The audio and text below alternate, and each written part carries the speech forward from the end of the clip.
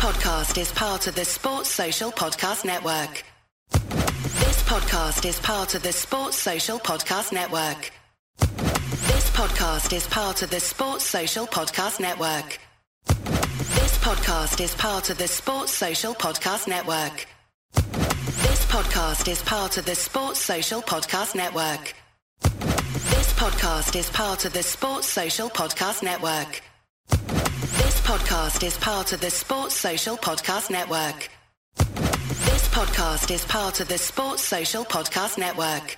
This week on The Marketer's Report, Patrizio Spagnoletto, Global Chief Marketing Officer, Direct-to-Consumer for Warner Brothers Discovery, weighs in on building trust.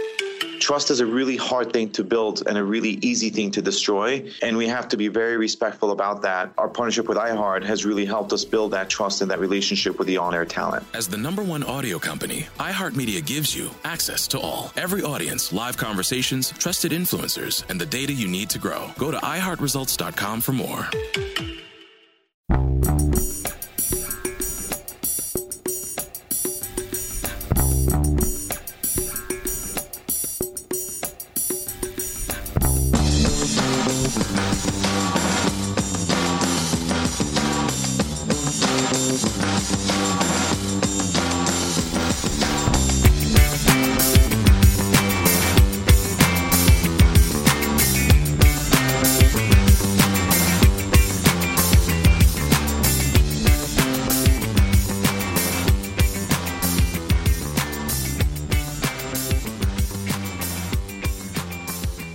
Welcome to A Celtic State of Mind. I'm Paul John Dykes, and today I'm delighted once again to be joined by Natasha Meikle and Lawrence Conley for what I am sure will be an interesting ACSOM Bulletin. We were on yesterday at 12:30, but we're talking about things like, football and that, talking about managers coming in, the Eddie Howe question, and at some point I was sent a message saying that there had been another COVID breach and, we didn't have time really to cover it in any depth. Then had the opportunity to watch the press conference, and that has been basically the subject of every headline, everything on social media. I'm going to come and ask the pair of you, Natasha, first of all, give me your thoughts, having had 24 hours really to kind of reflect and digest what we've seen yesterday. What are your thoughts about that press conference? I think on balance, and we've got to take it on balance, I think overall it was just so far removed from what we needed as a club right now, because all it has done is attract more bad press and negative attention. I mean, some of the points that Neil made are relevant and valid, and I'm sure Lawrence is going to come on and discuss them further. But on the whole, the tone, the content and the delivery just really isn't what we needed. It was unprofessional, only invites more bad press and negativity in the club at a time where that's the last thing we needed.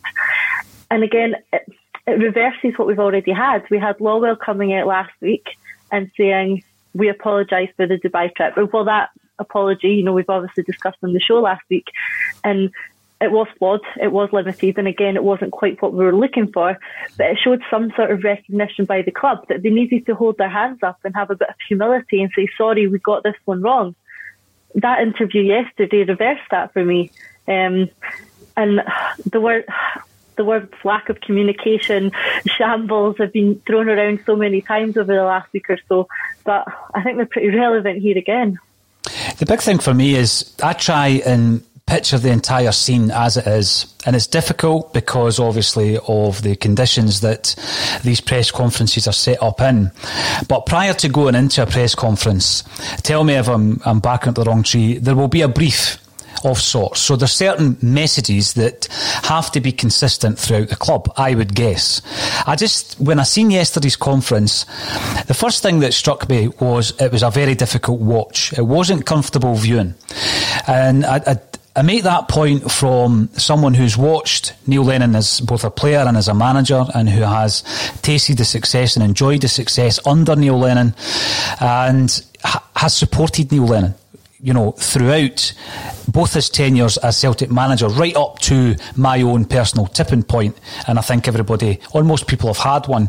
But I just felt very uncomfortable watching it, because it was almost as if whatever the message was, like you're saying, Natasha, previously from Peter Lawwell, with hindsight, it was the wrong decision to go on that trip. Neil Lennon says something quite the opposite by saying, I regret the fact that we lost a player, but I don't regret going on the trip. I want to apologise to the Celtic fans, but I'm going to ban you guys from speaking to Celtic players because of what Andy Walker said. So the first thing he demanded in the full-length interview was an apology. And I felt that he's had 2 weeks to prepare for this interview. And in those 2 weeks, there will have been, I guess, liaison with the people in the press team at Celtic. There has to be a message, like you say, whereby you're taking this on the chin, but certainly don't throw any more fuel to the fire. But, I'm not going to use some of the words I've seen online, but I just felt the way he approached it was fairly confrontational, because the opening question from, indeed, Charles Patterson at Sky Sports was used, and it was turned round and Neil Lennon demanding an apology. Now, this was a pre-match. This was like a pre-match press conference where you would normally expect some chat about the game, some chat probably about the transfer window, maybe a question about the review, and obviously Dubai's going to come into it because he's not had an opportunity to put his side of the story across. But it just got from bad to worse throughout the 18 or 22 minutes of the interview, to the point where at the very end, the parting gesture was that, Neil Lennon stood up and walked out when people were still asking him questions. Now, I did feel it was confrontational. I felt that it was wrong to get on the back foot straight away. I've said my piece. I'm going to say a wee bit more today. But I also take the point that looking at the content of what he said, there are some concerns that have been raised. Was this the best platform to raise them on?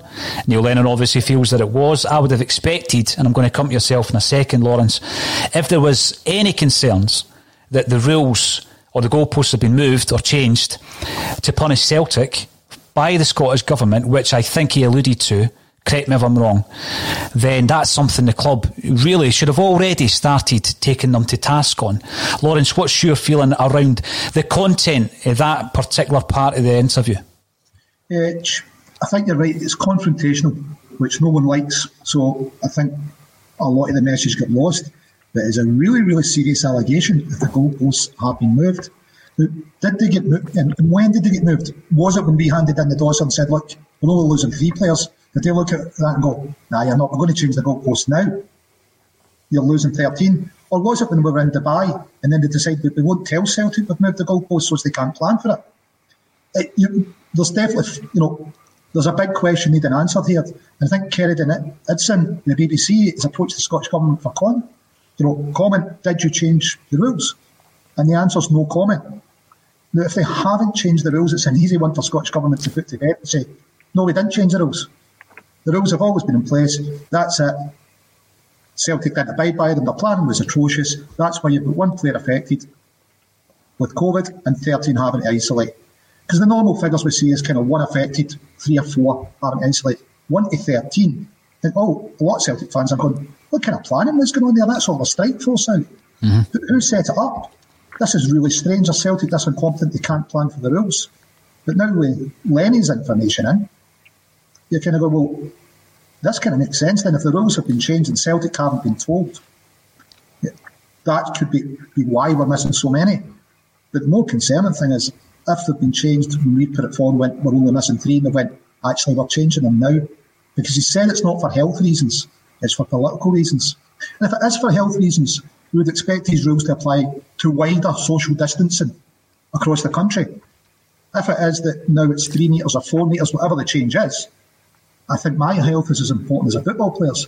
So surely we should all know about this rule change, if it is for health reasons.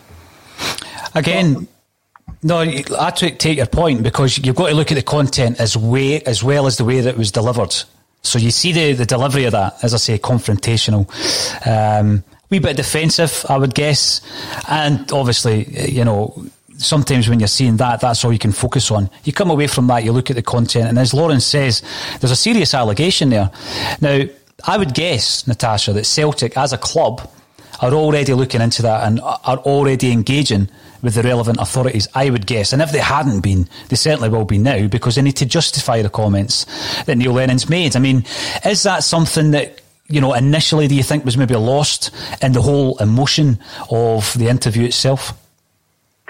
I think it was lost in the emotion and in the way the media portrayed it as well.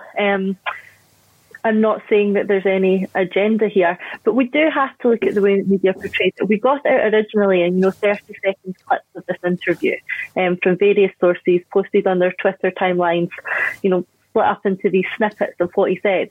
And of course, they chose the inflammatory 30 seconds where he was angry, confrontational, and you form an initial view of what this interview is going to look like. And then, like you say, you watch the whole thing, you read the transcript, you take it as a whole, and it's different. It is. And the problem there, though, is that he lost a lot of the key interesting points that he was putting forward were lost because of, firstly, the way it was portrayed in the media, and secondly, in the way he delivered it.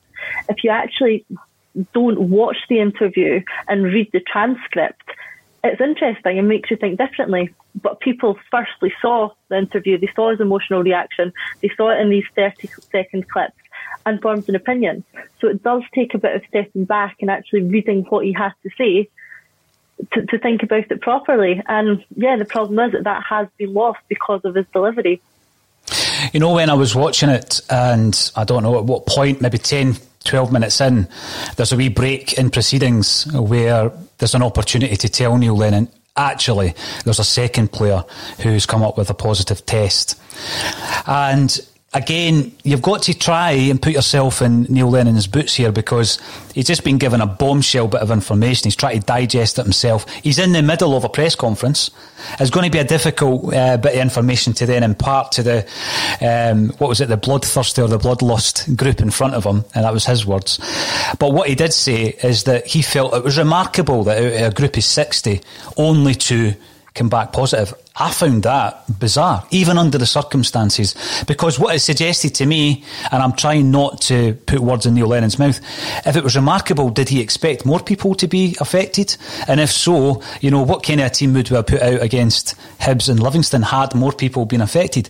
Lawrence, is that in the heat of the moment? I mean, he's just been delivered a bombshell. He's having to deal with that. Was it even the right thing to do at that moment in time during a press conference to give him that information? Was that a wee bit unfair? I think it's definitely unfair. You've got to ask where are Celtic's PR team and the whole matter on the news management and getting ahead of the story, being able to put the story to bed. If these allegations are true, Celtic should have been leading with this from the start. We as Celtic fans deserve to know there was a lot of speculation out there going, why are we missing so many players? What's Celtic doing?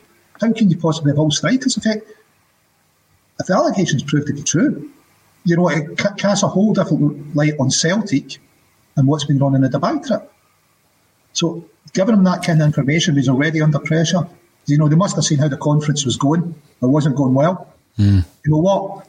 Let's throw another wee bit into Lennon just to put him further off guard. You might be helping this guy. For the time being, for however long, he's the manager of Celtic Football Club. Mm-hmm. Surely the club should be going, we'll give you a bit of hand here, Neil. Because they could release it straight after the conference and say, well, Neil was conducting the press conference, he wasn't aware, but a second player's. And release it to the press in that manner, rather than giving Neil something else to deal with. But Celtic's PR over the whole debacle has been shocking. No, it has. Lawwell's interview, apology, did nothing to move the story on. We've now learnt through another press leak that the review's still ongoing. Peter Lawwell's apology, he could have put it in there and it would have moved the story away from Dubai to the review. But there was no moving away from Dubai on his story. He could have moved it to transfer targets. There was nothing. And as a PR strategy, I don't know if they have one, to be honest, because they're just thinking there's so little that can into this. This is the apology we're going to do. How do we move it on? They didn't even seem to take that into consideration. And to feed Lenny like that, what's Lenny going to say? He's obviously got some kind of prepared statement at points he wants to get across. Let's throw something else in. Let's throw a spanner in the works while he's clearly struggling to contain his anger.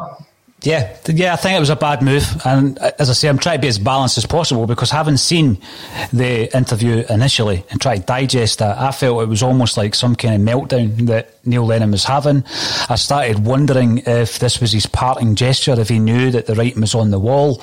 I was thinking all of these things, but then what generally happens these days is it all goes quiet and you don't get anything at all from Celtic, so you're left wondering if indeed that was the case. I think the way that, again, I've been saying that he needs support in press conferences all season, I get the feeling though that Neil Lennon is of the view that, no, I'll deal with this.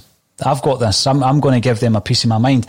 So going back to like the opening salvo of basically pinpointing words that Andy Walker had used. Andy Walker had said that they'd been on a jolly to Dubai. And I mean, all these days and weeks later now, we're still talking about the Dubai trip because it keeps coming back to the fore. But he took exception to what Andy Walker said. He said, what's this guy done for Celtic in the last 30 years? And then I realised, wow, I'm really old because the centenary year was, that was actually 33 years ago. But yeah, he starts pinpointing Andy Walker.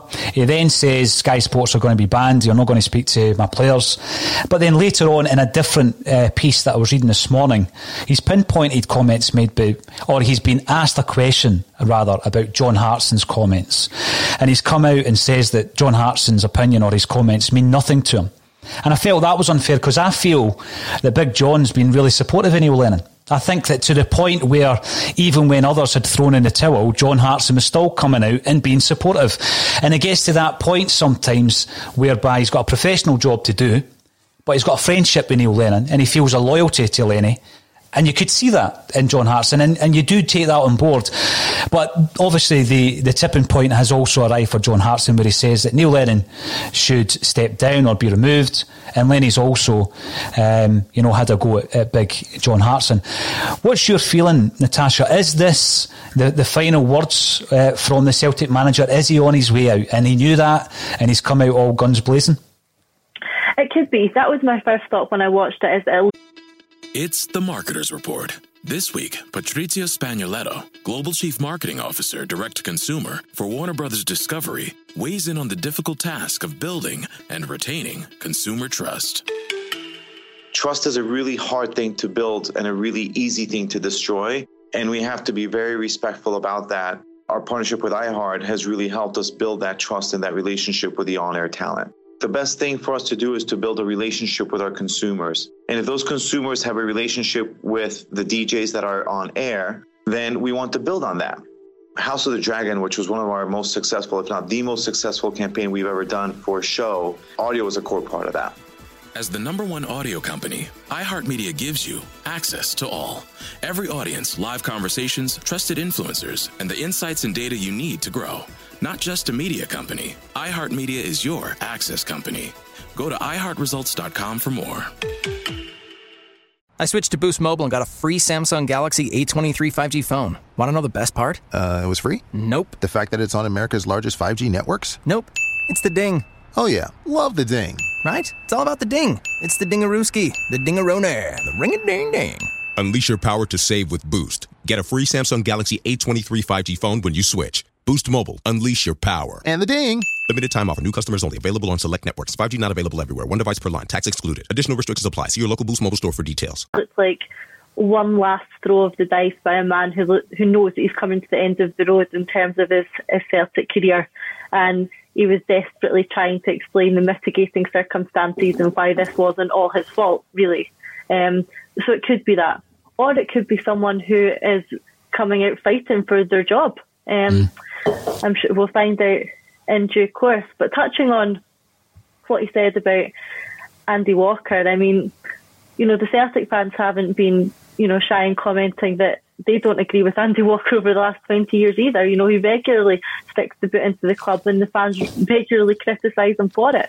But in this occasion, what Andy Walker said, accurately captured how the fans are feeling. Mm-hmm. What he said really was that, he can't see his family, he can't see his friends, that, the Celtic players can go and have a drink by the pool in Dubai. And it looks arrogant. And, for once, Andy Walker actually managed to capture the way that the Celtic fans were feeling. And, as far as I remember, I don't really remember Lennon coming out and criticising Andy Walker before, and all the other negative things he said about the club, of which the list is endless. So why has he chosen now to come out and decide that he's going to have a go at Andy Walker? Is it because it was about him personally? Again, that goes back to the fact that seems quite self-serving. and like a man who knows that he's at the end of his job. You know, I was looking at the odds yesterday on new Celtic managers. Some people would say that's disrespectful to do that.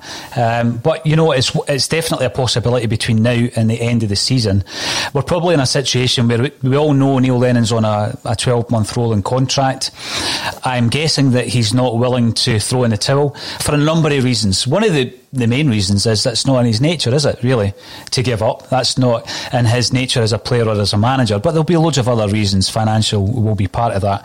And perhaps the club are not willing to make that decision for him because obviously there'll be a cost attached to it.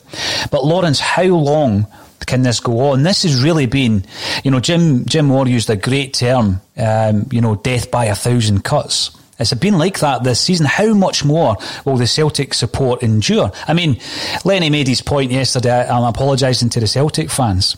But, you know, you do have a hardcore of Celtic fans who think what Neil Lennon did yesterday was exactly what he should have done. But I see a huge amount, if not the majority, then certainly more than what I've seen supporting Lenny, saying it was the wrong way to go about it. But what's your thoughts? I mean, how long will the Celtic fans endure this? Because it's drama after drama. It's not great for the reputation of the club. It's not great for any incoming manager. Do you think that we need to make a decision for the best of everybody involved? Well, if you look at it, Neil Lennon was isolating for 2 weeks. He wasn't cut off from the world. He released a press statement addressing certain points he wanted to take up. And if that's with Andy Walker and he thinks he's misportrayed what a joy is and what training camp is and there's a difference of opinion, he could have done that with press statements. He didn't need to wait 2 weeks to release it. You've got to kind of look at that and go, really, although you're isolated, you can still contact the press and say, this is, the statement from me. How long will it go on? We're reading in the press that the review had been done in the Sun. Now we're reading in the press that the review is ongoing. But yet again, there's no communication from the club. Other than that, there is a review, or there was a review, or there was going to be a review. Where we are on it, who knows? Are the club going to make a decision? Well, you've seen Rose Desmond get moved into place.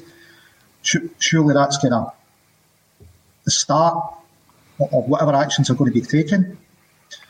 I think we all agree the structure needs to change. The manager's on his way out. There's no point changing the manager and keeping the same structure. It'd be more normal for the manager to change before the structure because we want to keep Peter in places he's on various committees. You can't just move him out, so he maybe move him to non-executive and he'll keep the place in committees and they can replace him as it comes up for re-election or however it's going to work. But we've been promised the January review that the club really needs to speak out. And right now, although Lenny was really confrontational when he could have definitely choose different media and different timeline for releasing information, he seems to be the only one at the club that is willing to release information. Peter Lawwell's was a reluctant apology after a large amount of pressure, but you're looking at the club and going, when are you going to tell us what's actually going on? And there is nothing coming from them. No, there's not. And we've mentioned it all season, really. Natasha, we've spoken about the way that the club has failed to engage with fans. And in particular, during these times where, we're locking down, we're watching streams.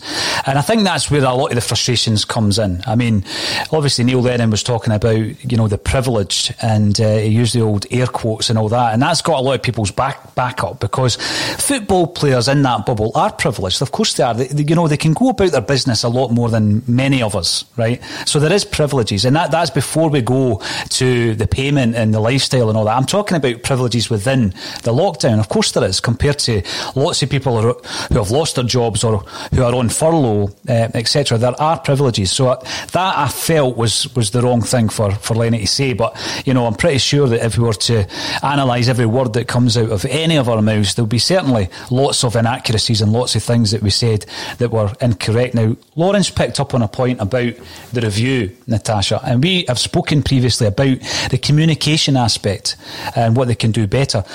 We have already seen the in-house contrived apology from Peter Lawwell. Did we really expect it to go any other way? Probably not. You know, that's probably the way we all expected it to happen, coming out on the club's official channels, and it's a staged interview, and we probably should have expected that. How do you think the update is going to be delivered? Is it going to be just one night, we get a statement and we see it on Twitter, or are they actually going to engage, or will it be part of a bigger decision? The review has happened, here is the outcome. Yeah, I think just that. I think it'll be delivered by way of statement online. I don't even think we'll get, a sort of video conference of Lawwell. I don't think it'll go that far. I think it'll simply be a wider statement, perhaps, framed as a response from the club to recent events. Mm-hmm. And it'll deal with a manner of things, and one will be, hopefully, the review. It will either tell us that change is coming, or it'll tell us that no change is coming. I hope it's as clear as that.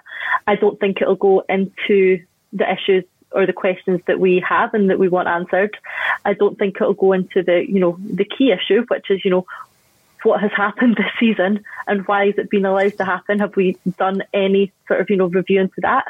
How the club can have went from where we were last season to where we are this season in such a short period of time. Why has that happened? And why has this been allowed to happen? I don't think it'll answer that. I don't think it'll answer many of the other concerns that the fans have. I think it'll be relatively short, to the point, and tell us if there's change or not. But they have to do it, and I think at the moment they know that there is no getting away from the fact that they have to deliver an outcome of the review. You've got John Paul Taylor saying that they should do it. The fans are expecting it. The media are asking about it. They can't get to the end of January without having given an outcome of this review. So I'm expecting something. It won't be entirely what we're looking for, but I think we'll get something by way of statement on the club website. Mm-hmm. Now, when we look at the approach of Neil Lennon yesterday, Lawrence, and I'll ask yourself this, because I know, I'm going to say you're a big Neil Lennon fan. So have I been throughout his tenure at Celtic.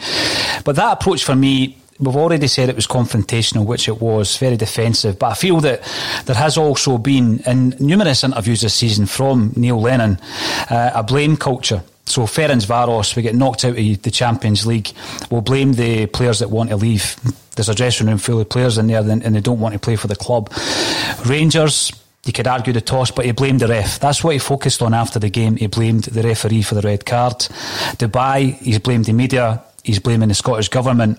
He's blamed the photographer for taking the picture and claimed that was illegal. That kind of approach, Lawrence, if you're a footballer, and I'm thinking about the way that the Hibs tenure unravelled in some interviews I've done with Hibs players around about that time as to the demise of Neil Lennon, really, compared to the way he was when he first went to Easter Road. How are the Celtic players going to, how are they going to react to that type of approach? You're looking around the dressing room, you've got Irish internationals, Scottish internationals, Greek internationalists, Uruguayans, you've got French under-21 internationals. You've got a real collection, an eclectic collection there of nationalities, cultures, approaches. And you've got this manager in Neil Lennon who is very much, I think a lot of people have said, he's old school and a lot of his practices. Do you think that's been a big issue, if this is the way that he's been treating or dealing with his players? I mean, we've seen the infamous incident with Mikey Johnson walking off the park injured in the way that he spoke to him. How do players react to that, Lawrence? I mean, we're in a modern age of football where it's changed. That old school tactic doesn't seem to work. Players down tools. They just don't play for the manager, knowing that eventually, after a bad run of results, the manager will get changed. That's the way that footballers go about their business. It's mercenary, I know, but that, for me, is a big concern. Has that been a big part of the issues this season? I think it's always framed through whether you're successful, and for Celtic that's been top of the league in Scotland. So our view on it's always going to be framed whether we're successful or whether we're not. Sometimes you would say blame the referee, he's protecting the players, because I thought for all the ball we had and all the first 20 minutes domination, 3 shots on target against Rangers, we should have a lot more shots. There was a lot of players who didn't put in the performance they should have. And so some people might go, he's protecting his players. That's a good thing. Well, it's a good thing if we're top of the league. It's a bad thing if we're not. And that's really what it comes down to. It's all about winning. So do players react to it? They've reacted to it in the past. They didn't react to getting called out, so he's now blaming the referees and something else. It's not the players now. So at one point he's blaming players that went away. That was a bad thing. When he doesn't blame the players, it's a bad thing.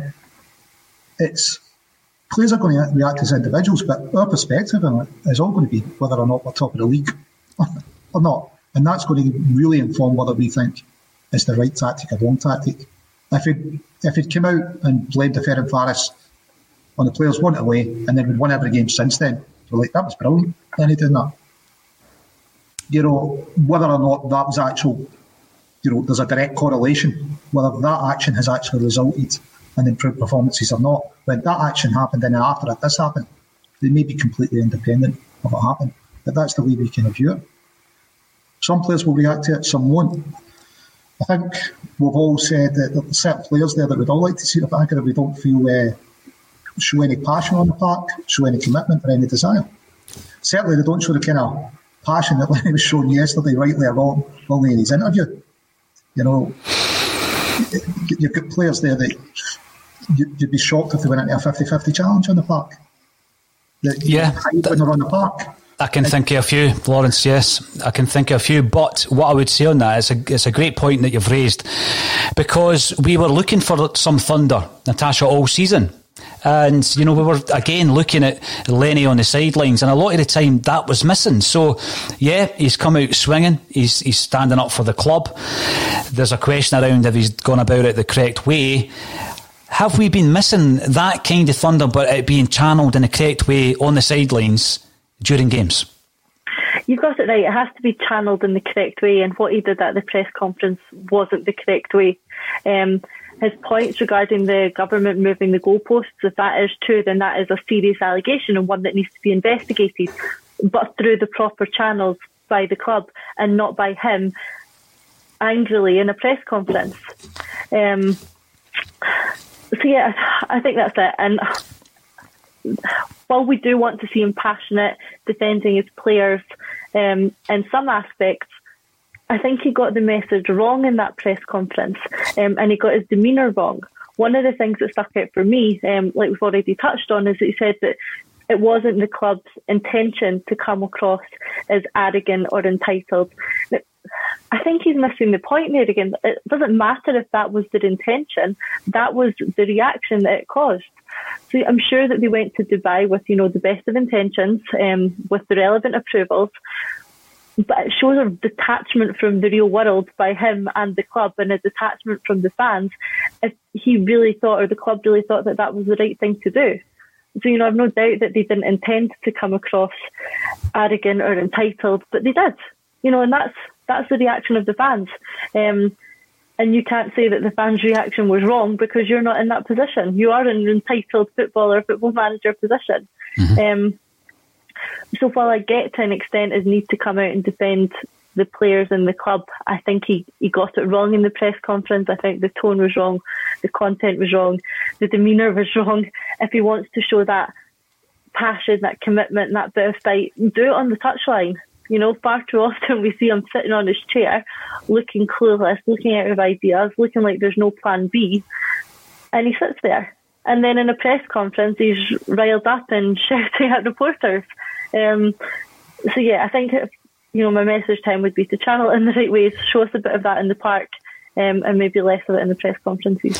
Yeah, you remember back to the point where he was in charge at Hibs and he was falling out with guys like Jim Duffy on the sidelines, an opposing manager, and then afterwards talking about, if someone asked me for a square go, I'm not going to back down, and just that real lack of focus, the lack of professionalism that comes from it. We've then been looking at, as I say, at every nuance that's coming out of every player's mouth, and McGregor, after a game where he's obviously unhappy and he's talking about the fact that we didn't know how to manage a game against Livingston at home. That's a huge red flag. That's a huge concern. As the #1 audio company, iHeartMedia gives you access to all. Every audience, live conversations, trusted influencers, and the insights and data you need to grow. iHeartMedia is your access company. Go to iHeartResults.com for more. And I think that, even based on the performances, take Dubai out of it for a moment, take Bolingoli out of it for a second, just based on performances, many fans believe that Neil Lennon shouldn't be at Celtic now anyway. The 2 wins in 12, the capitulation of the season, the fact that we're so far behind Rangers of every tournament that we've been in. It's failure after failure this season. Lawrence, do you believe that Celtic are bold enough that Wednesday night, tomorrow night, might be Neil Lennon's final game in charge at Celtic? I think there's a good chance, and probably Callum speaking out is probably an indication of it. He's a £20-25 million asset to Celtic Football Club. If there's going to be a major change, as a senior member of the squad, I'm sure his opinion's going to have been sought. If a review is ongoing, which we believe it is, Neil Lennon believes it is, but he doesn't know kind of where it sits. I think was his answer in the press conference. He was told, the rumours are they're here at the end of the season. He was like, well, it's news to me. So he's not heard the outcome of the review. But I think Celtic or Dermot Desmond, because that's ultimately where the decision rests. I don't think Peter Lawwell would make the decision. I think it's going to be Dermot Desmond. And I think, he's bold enough. He's been looking at this since end of November. Would we say middle of November? 2 months. It's certainly enough to form any kind of opinion about what's going forward and what's wrong. How long does it take to conduct this review? Is it, we're 19th of January? Got 12 days left. Surely they're not going to take another 12 days. They must have. What could possibly happen in the 12 days that's going to affect whatever opinion they've arrived at the moment? Well, another thing I was going to ask you before I forget, Lawrence, because I know that this is something that I watched with interest, a discussion you were having with a couple of other Axom team members on the WhatsApp. I didn't get involved. I thought I'd just ask you live on the broadcast. The comments about the conga. He was obviously talking about the Scotland team doing the conga and the video footage that came out. This was all around Celtic being held to a higher standard than other teams or other groups. What's your thoughts on that? Because there is the argument, again, Neil Lennon's made a point, a very valid point, in relation to that footage that was released. But shouldn't Celtic hold ourselves to that high standard anyway? Well, let's be honest, Scotland have won a game and qualified for a tournament, so that's through viewing it through success. They've achieved what they wanted as a football club. Lenny having a pint with Brownie, poolside in Dubai, have just been beaten by Rangers, and it's viewed through that optic. So I think the success kind of largely drives how we are viewing these things. If Celtic could beat Rangers 3-0 and Brownie and Neil had been pictured having a pint, would there have been as much of a furore? If Scotland were doing a conga after having been knocked out, would they get as much retweeting going, this is brilliant? I don't think so. I think the reactions would have been switched about. Should Celtic hold themselves to a higher standard? We should always make sure we're complying with the legislation. Should we expect fairness from people that apply the rules? I think we should. We always complain about it on a football park, and we know that the SFA has treated us unfairly in the past to such an extent that presidents had to resign. Why shouldn't Celtic expect fairness in the application of rules? Why should we expect to be treated differently from other member clubs? I'm going to throw this one over to Natasha. Talking about fairness, the language used by Neil Lennon yesterday was that there was an agenda, that it was political, and also that there was an element of bullying. Natasha, I'm of the view that it's one of these things that I wish we could just keep our own backyard in order so that this doesn't become an issue. But when you're comparing it to some of the other events that have happened in Scottish football, do you think there is an agenda? It's a very strong word to use. Bullying agenda is very, very strong, and we have to be very, very clearer on evidence if we're going to make statements like that. The club has to have very clear evidence that the government approved this, that the government said that it was 2 metres distance rather than 4 or whatever they've changed it to, and that they changed the goalposts either while we were away or they didn't tell us or they changed it when we got back. They have to be absolutely certain on that before they start making claims about a government agenda, because that's very strong. Do I think the club have been held to a higher standard than anyone else? I'm not sure, but what I would say is I would agree with the point that we have to hold our own standards. As Celtic Football Club, as a fan of the club, I expect my club to operate with the highest levels of integrity, humility, respect, and regardless of whether the trip was lawful or whether we were allowed to do it or whether the goalpost moved, I think the decision to go in the first place missed all those things, and they missed what I expect from the club, and that was a club decision. That wasn't a government decision. Taking aside the fact that perhaps the goalpost moved or it was legal, I still think it was the wrong choice by the club to go to Dubai. And now, you know, it's cost us a big 4 points potentially. Yep. And Lennon's come out and defended the trip, and it really makes you wonder what sort of risk assessment was carried out that allowed that trip to go ahead. Like we touched on earlier, if he thinks it's remarkable that only 2 players have got COVID, did the risk assessment show that that could have been higher? And if it did, then why did we still make the decision to go?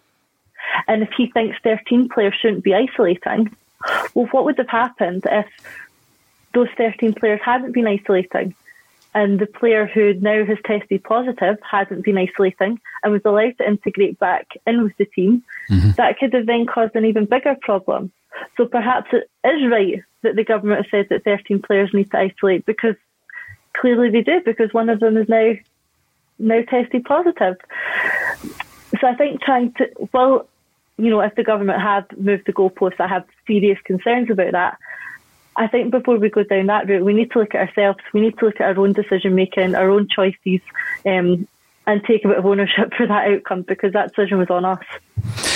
You use the word ownership. I was just going to ask Lawrence, how do Celtic regain ownership of this situation? Is it possible? We're talking about the reputation of the club, because what that then brings into play is, you know, people then dive onto other stories because it's a bad news story about Celtic, and it escalates that. We're looking at sponsorship opportunities. It goes on and on and on, as well as the success of the club being diminished this season. There is the risk of reputational damage. How do Celtic regain ownership? Can they? They can. They need to start speaking as one and having a bit of a PR strategy, deciding what they're trying to achieve. Right now, it would appear that only Neil Lennon's speaking out. The club remain largely silent, rather than a reluctant apology from Peter Lawwell or kind of weak statements issued on the website. It is kind of taking ownership, but it's as a club going, right, this is what's happened. What we're looking to achieve, what communications we're putting out, what will the reaction to the communications be? If we get those reactions, what are we going to say back? It just all seems to be ad hoc at the moment. Absolutely no planning. Lenny's the only guy that's kind of speaking out at all. It just looks fragmented. Yeah, it does look fragmented, a wee bit like our season, a wee bit like some of the support, and even the ex-players, i.e. Neil Lennon, Andy Walker, John Hartson. Everybody seems a bit fragmented at the moment. Natasha, do you see any way that we can get this back on track, that the Celtic support can be unified? You see a lot of kind of toxic chat online, on social media. You can hear people having pop shots through the media, i.e. Neil Lennon, Andy Walker, John Hartson.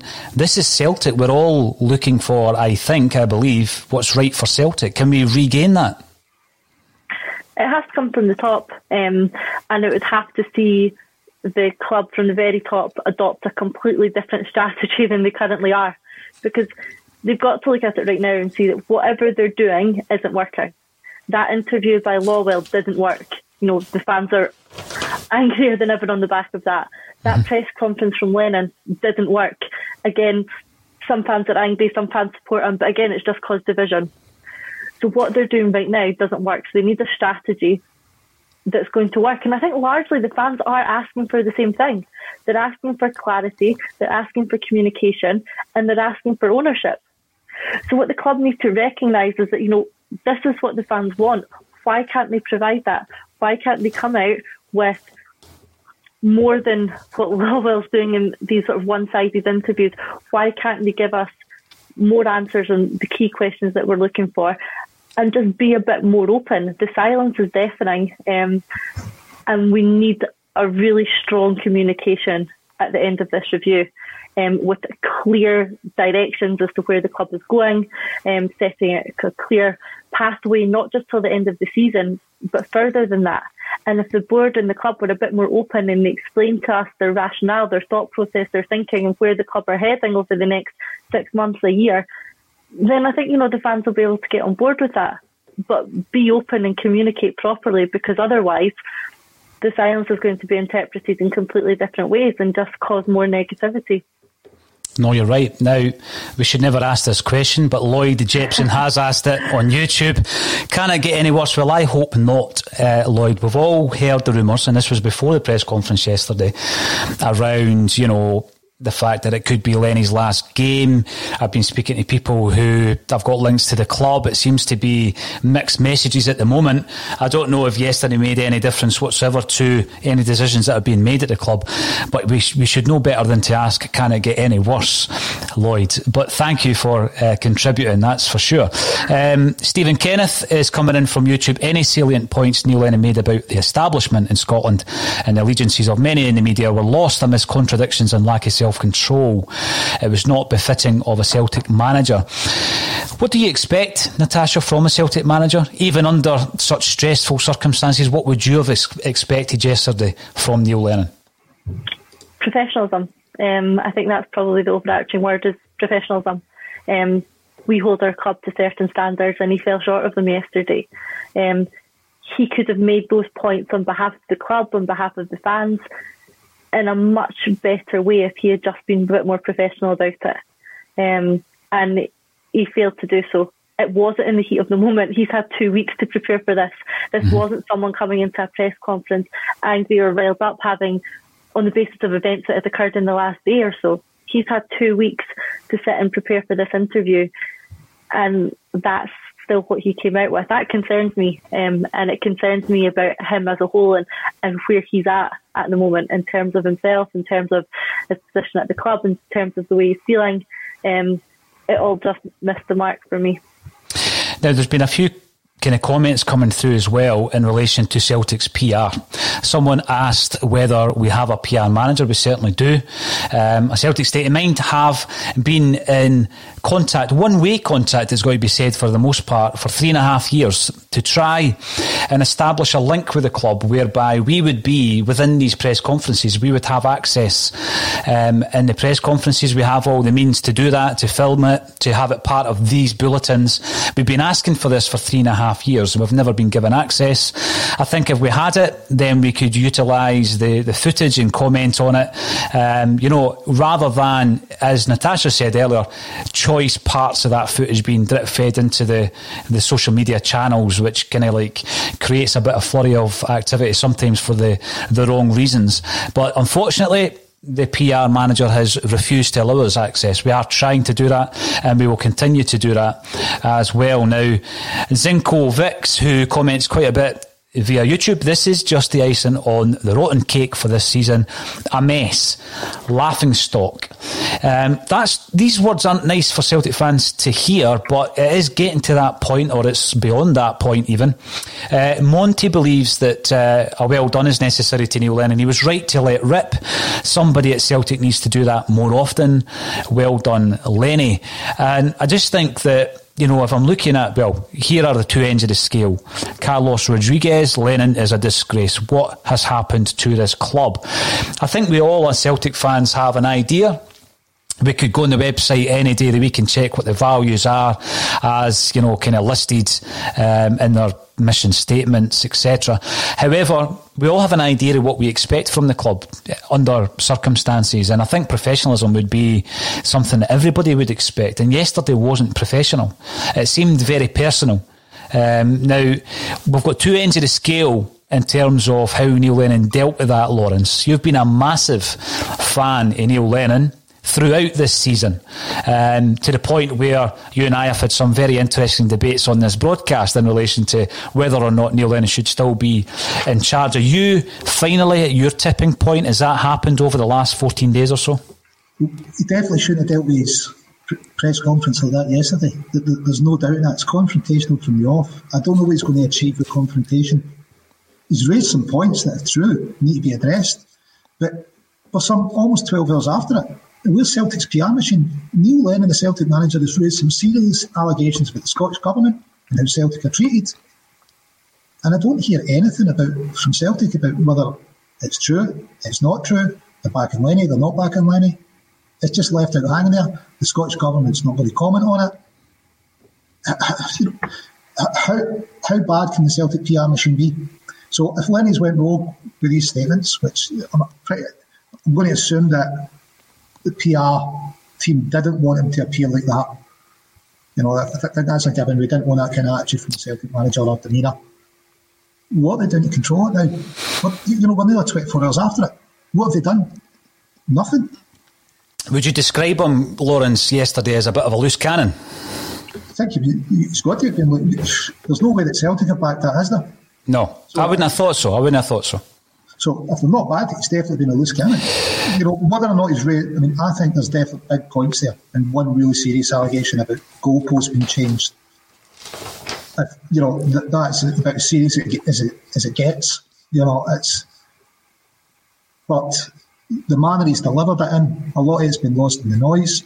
As Natasha touched on earlier, if you read the transcript, you can know there's some really good points here. But the noise of it and the delivery is wrong. The way he started off, he was in isolation. He still got access to the media. He still got access to his agent. If he really had such umbrage with Andy Walker, or wanted to put his across and say, look, it wasn't a jolly. Here's the itinerary of what we've done. 80% of my players are teetotal. They weren't drinking at all. In what way is this a jolly? He could have released that through the press. Or Lawrence, sorry to interrupt a wee bit there, pal, or what he could have done is, if you look at the comments he made around John Hartson, where he says John Hartson could have phoned me, could Neil Lennon not have phoned Andy Walker?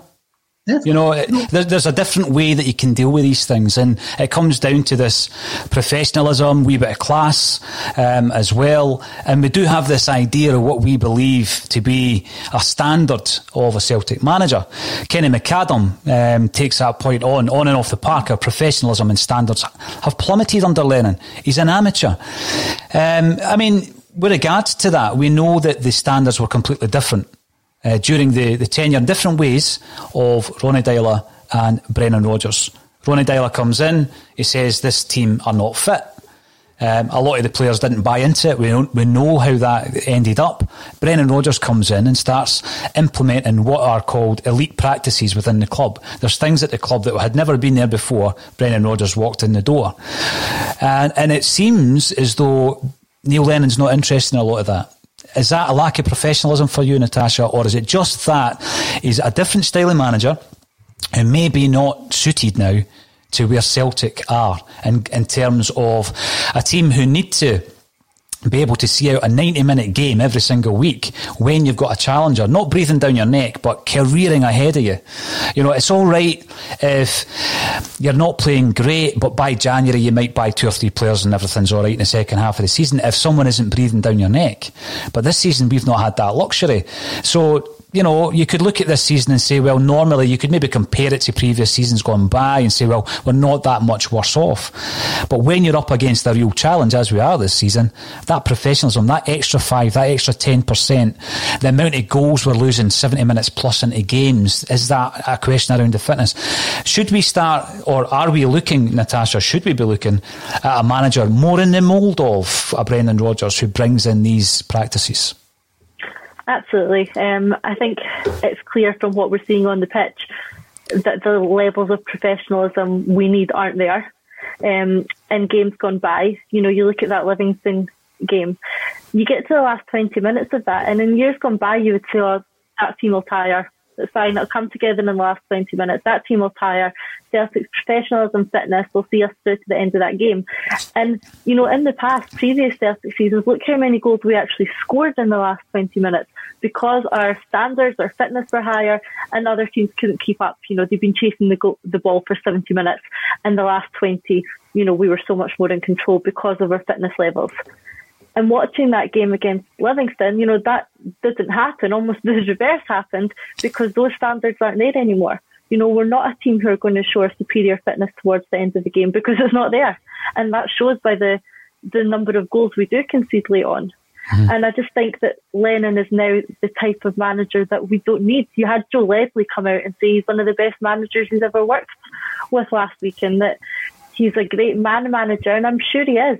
But I think that even, Leslie wasn't here that long ago, but I think it's moved on from even that. The game's changed, the way players need coached and managed has changed, and Lennon's just a bit too old school for what we need, and we do need to replicate someone like Brendan. Now, I don't want to keep going on about big beautiful Brendan, but he was on Sky Sports this morning getting interviewed about tonight's game. He might be taking Leicester at the top of the league tonight. There is a comment coming in. How would Brendan Rodgers have handled yesterday's interview? That's how it should have been handled. A bit of tact. There's a bit of craft about Brendan Rodgers. He was able to get, still is, his message across. I mean, you remember the famous Terminado contact that he had when he was basically on his way out and he was marking his ticket. He was questioning the club about ambition, but he'd done it in such a way that it wasn't a rant, but he was able to get the point across. Now, I don't want a clone. Neil Lennon's Neil Lennon, and that's why we fell in love with him as a player and as a manager, and he needs that fire in his belly, but it needs channelled, like we've kind of said. You can't do that in an interview. I mean, that has made headline news all over football. Now, we shouldn't really call Celtic a laughingstock of European football, but when Spartak Moscow are laughing at us on their way to Dubai, it kind of brings it home. We need to really maintain the standards that we set and hopefully get back to them. And do we do that by employing a new manager? And I'm not saying of the mould of Brendan Rodgers, but one of the names, and it's one that we talked about yesterday, was Eddie Howe. His name keeps coming back up.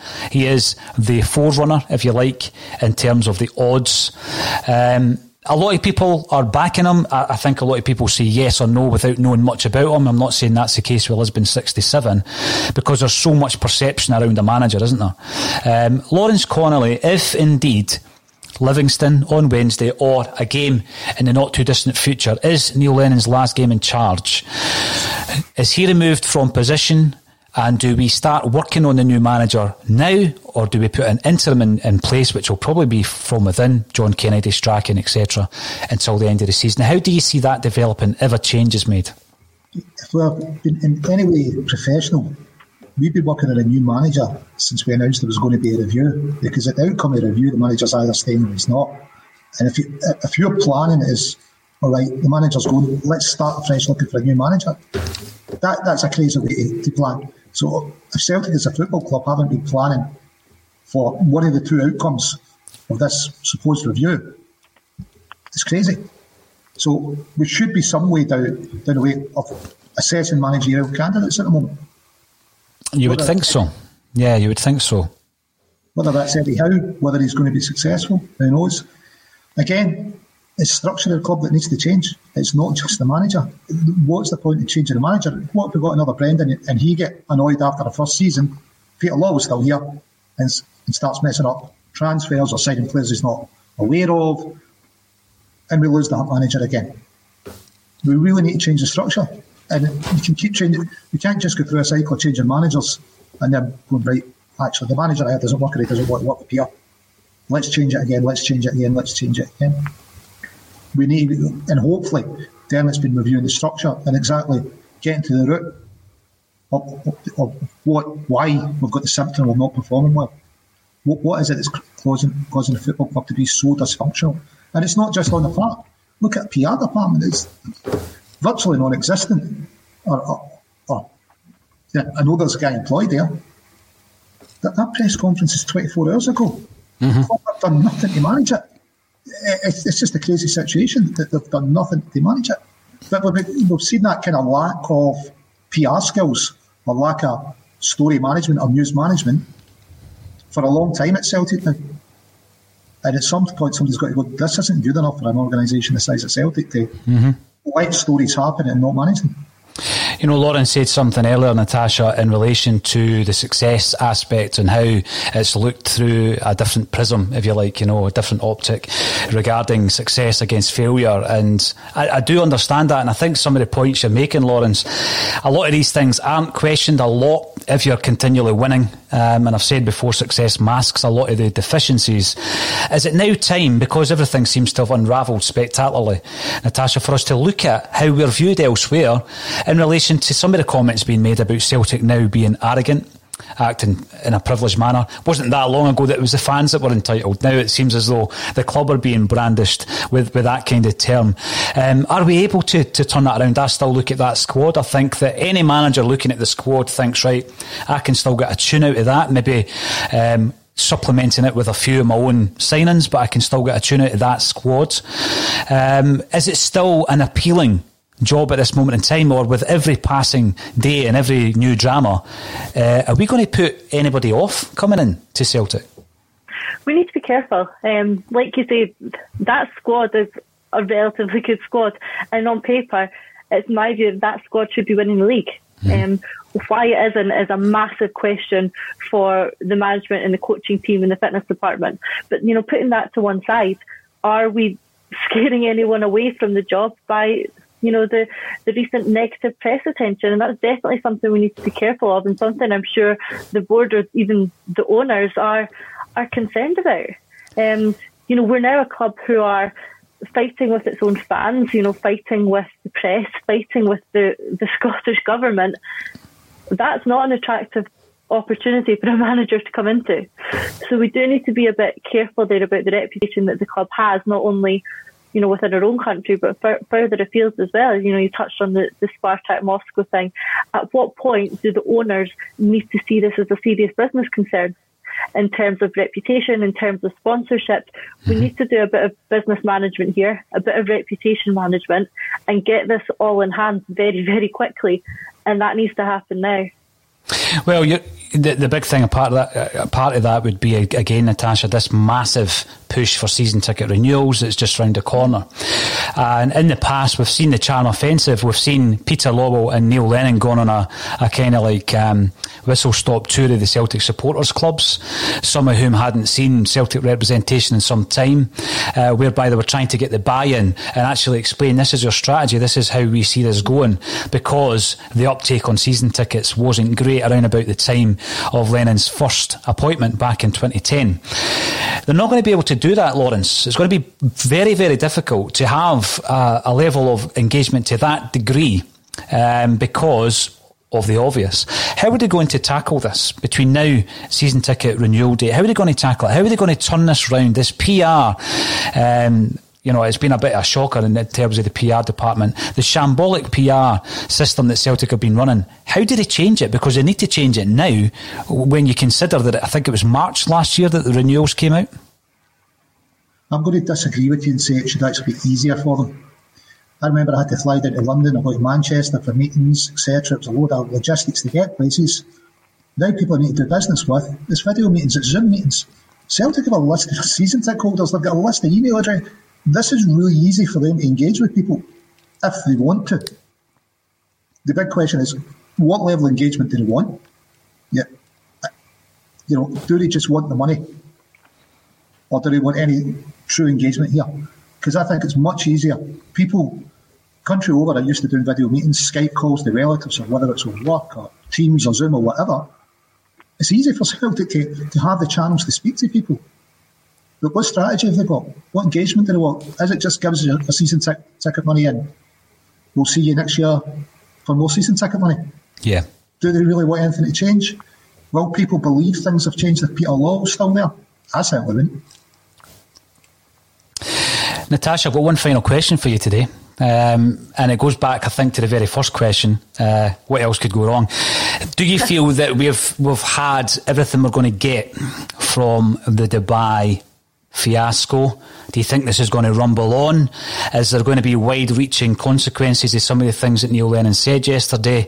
Or do you think it's time, are we going to be able to draw a line under this and try and move on from it? The only way of drawing a line under this and moving on from it is a clear communication that puts it all to bed, that leaves no more room for more questions, more fallout, more negative press. We need something clear, something strong, something from the club that just pulls us all together and finishes it. And what form that takes is for the club to decide. I think it's needed sooner rather than later to put all this to bed. But I don't think we're going to be immune from criticism for the rest of the season. I think it is going to keep coming back up. Just wait for the next COVID breach from another club, and it'll be immediately compared to what happened with Celtic in Dubai. So I don't think we're going to be rid of it entirely. I think it's going to keep coming up. And in terms of Lennon's comments about the government and the moving goalposts, that can't be put to bed that quickly. That's a serious allegation that needs investigated, or a statement from the club needs to come out and sort of clarify it and deal with that. But I think there's going to be some ongoing implications from that. And I don't think we've seen the end of this one, unfortunately. Well, the end of season DVD is going to be an interesting one, that's for sure. Lawrence Conley, it's always a pleasure talking to you, and it's interesting that over the piece we were able to discuss that without falling out again, which is brilliant. Natasha Meikle, thank you again for joining me on A Celtic State of Mind. We'll be back tomorrow at 12:30 unless something else happens in the world of Celtic. Thanks everybody for getting involved on Facebook, Twitter and on YouTube. If you've been watching on YouTube and you haven't already done so, please subscribe to the channel, and we'll see you again at 12:30 tomorrow.